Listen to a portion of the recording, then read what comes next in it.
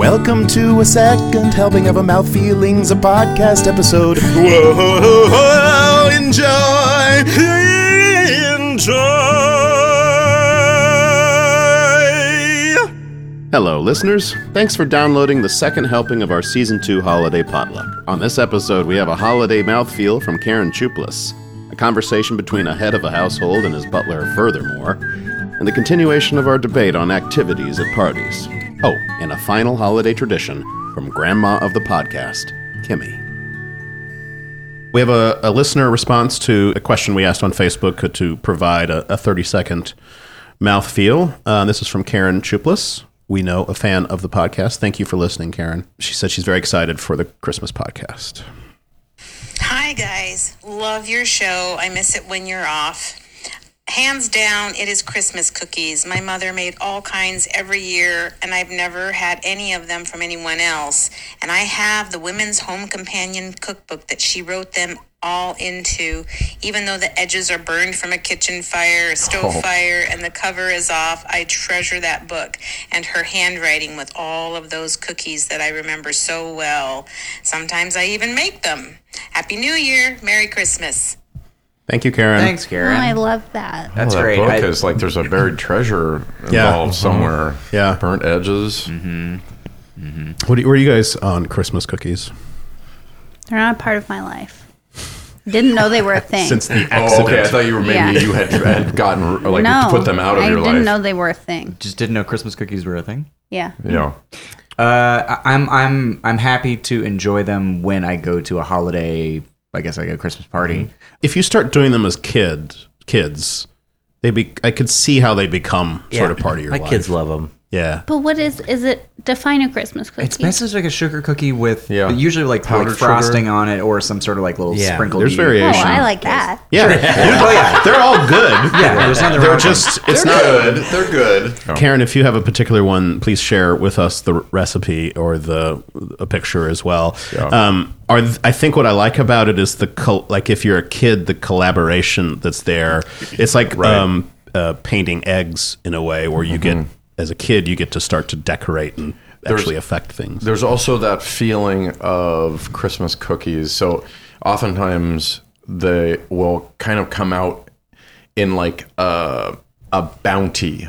Like there's like five different kinds, right? Yeah. So in like a tower or something. So I would think like, I mean, the shaping of it is important. Is like you can do whatever you want. Like they look like snowmen, or they look like Jesus. No, yeah. No. But I think like as trees, like a tree, Christmas tree. Yeah. And as a kid, I think you also get excited about that. Just like the endless amount of cookies. And but I think the variation, like a kid will not realize necessarily that the cookie just tastes exactly like the other one, but this one's a tree. So I like the tree. I really taste the tree. Same, and you're like, no, you're not looking at that. This one's a tree. Eat it. Have a bite of that tree. I think they're real fun. Yeah. I think it's the tradition of making them that's the best part, right? That people will look. That sounds like what Karen. Yeah. Talking about too. Yeah. And the handwriting, I can call up my mom's voice in my memory, of course, and hear it just like it always was, but also her handwriting. I still have books where she wrote my name on it, and her handwriting, I never want to let those go because I just treasure those. Just how she wrote was very specific. They come out of this medieval tradition where you would have like a wooden what am I trying to say? Block that's carved with like a Bible scene, and you'd mash the dough.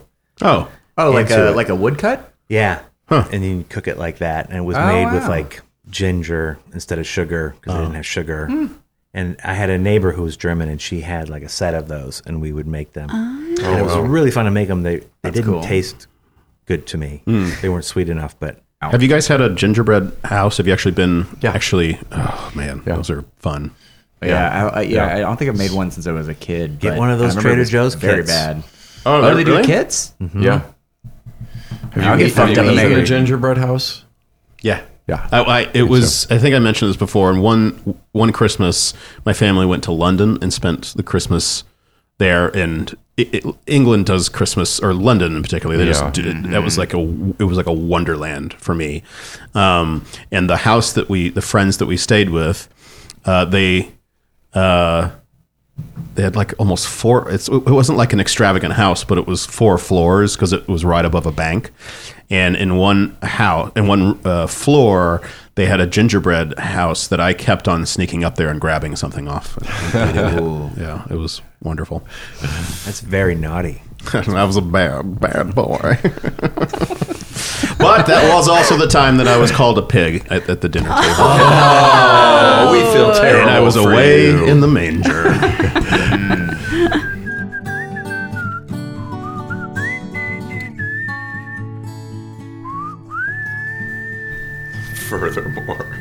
Furthermore, not to be confused with the other point that I was making, which I definitely made with as much accuracy as I could. Furthermore, Yes, sir. could you please put this in the post immediately? Of course, sir. I'll be on my way. And furthermore, Yes, sir. Yes, sir. I hope you'll stop by and pick up a Christmas goose as you always do. Yes, I will. Yes, sir. And furthermore, Sir, please, it's Furthermore. furthermore, I think you keep calling me Furthermore for some reason. is this first or more? So, did you have another task?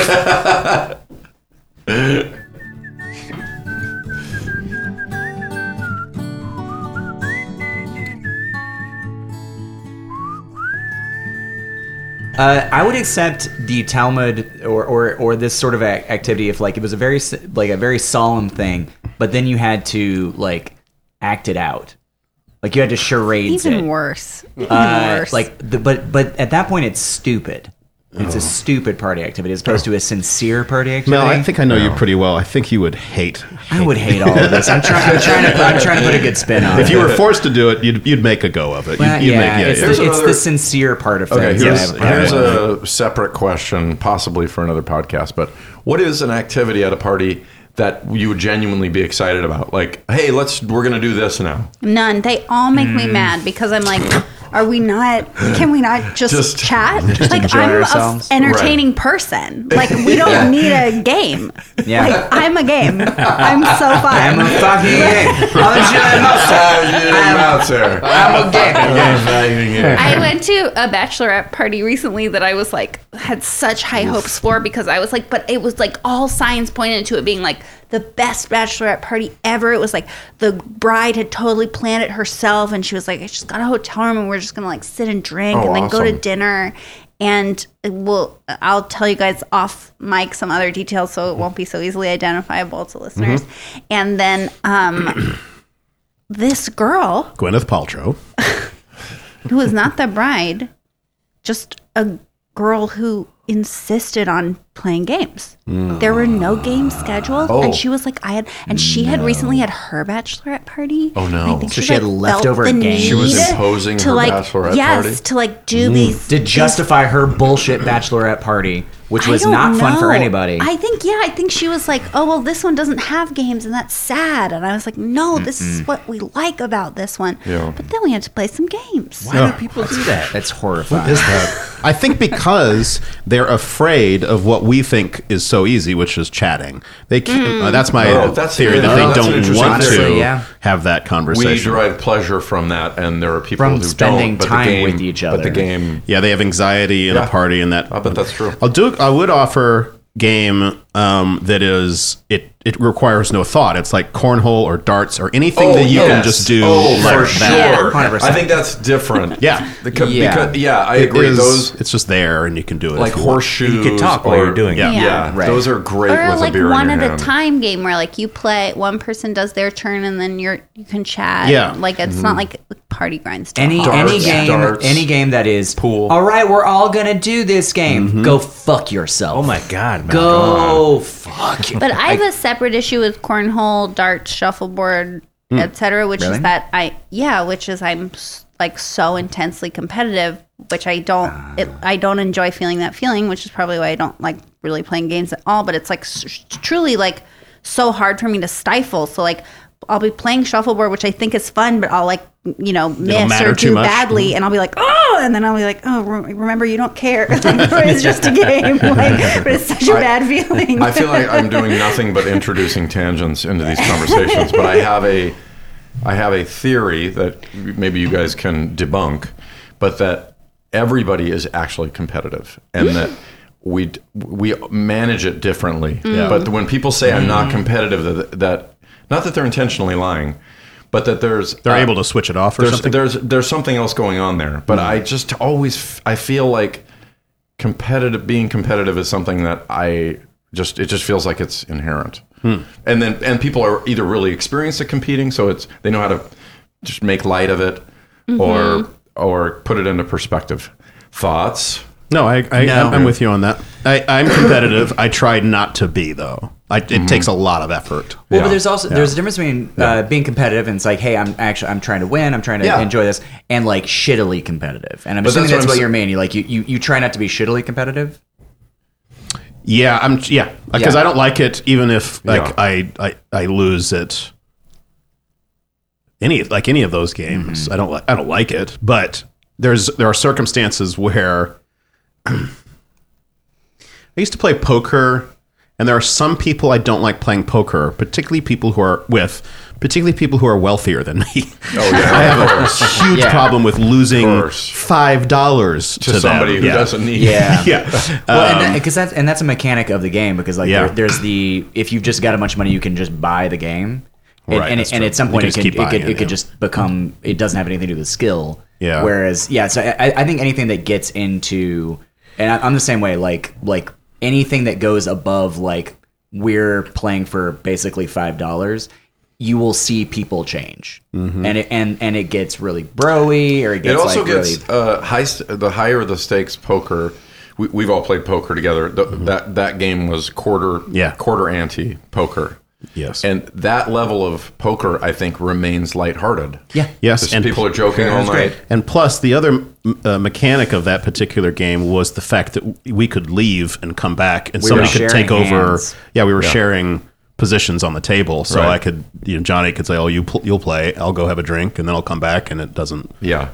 I think that when the stakes go up in poker, it gets quiet. Yes, and then it's not. It's kind of like, that's one of those things in Vegas that you start to notice if you're there for a minute, where it's like nobody's laughing, except at the craps table. Yeah, people are having fun with the craps. But the other places, that's part of what I find a little bit creepy about some of that is the quiet, because the stakes are too high in a weird way. I guess I don't know. I have a hot take. All right. So, have you guys ever played a collaborative board game? Like, I like the game Forbidden Island, or I think Pandemic is also a collaborative board game. Yeah, I think we did one that, of those. didn't we? Like a cooperative game where you're... Yeah, like you're not competing against each other, you're all competing against the game. Yeah. I think it is so fucked up that we have little kids play competitive board games instead of collaborative board games. They almost always end in a fight. Yeah. What the hell? Right. That's a good point. That's a good point. That's a good point. We had a game growing up, because my sister was kind of like you. Like, I feel like I've always been like, I can play a game and pretty much take or leave it. My sister, who's a year and a half younger, would get like a little red face. She would lose, and she would either cry or just get angry and like want to tip the board over, kind of stuff. But we had a game called the Ungame, and it wasn't cooperative per se, but it was just a game that they'd somehow cracked the mechanic where it was just, you just did stuff, but they still called it a game. And so that became her favorite thing. It was the only thing she wanted to play, because there was no way to lose it. There were no points or there were no anything, way to play. Yeah, it was just it was just an activity that you did, but it was in the framework of a board game. Yeah. So it worked. But yeah, I know what you mean. Like, it would make so much more sense. And I think the idea is like, life is like when they get older, life is about winning and losing. We got to train them at an early age. But I don't know. But that's a chicken or the egg situation. Sure. Then. Or turkey and the egg. Turkey and the egg.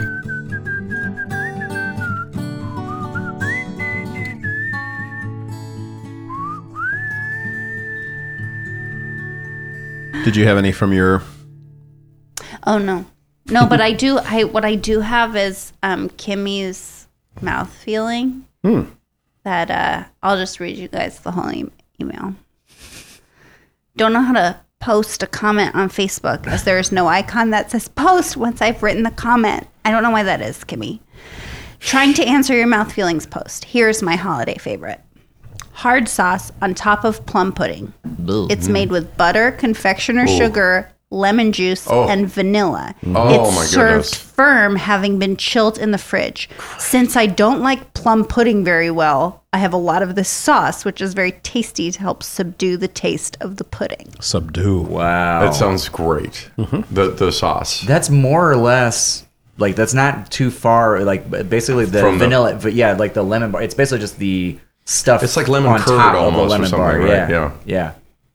yeah. Pretty good. Love hearing from Kimmy. More Kimmy, all the time. Thanks for listening to A Second Helping.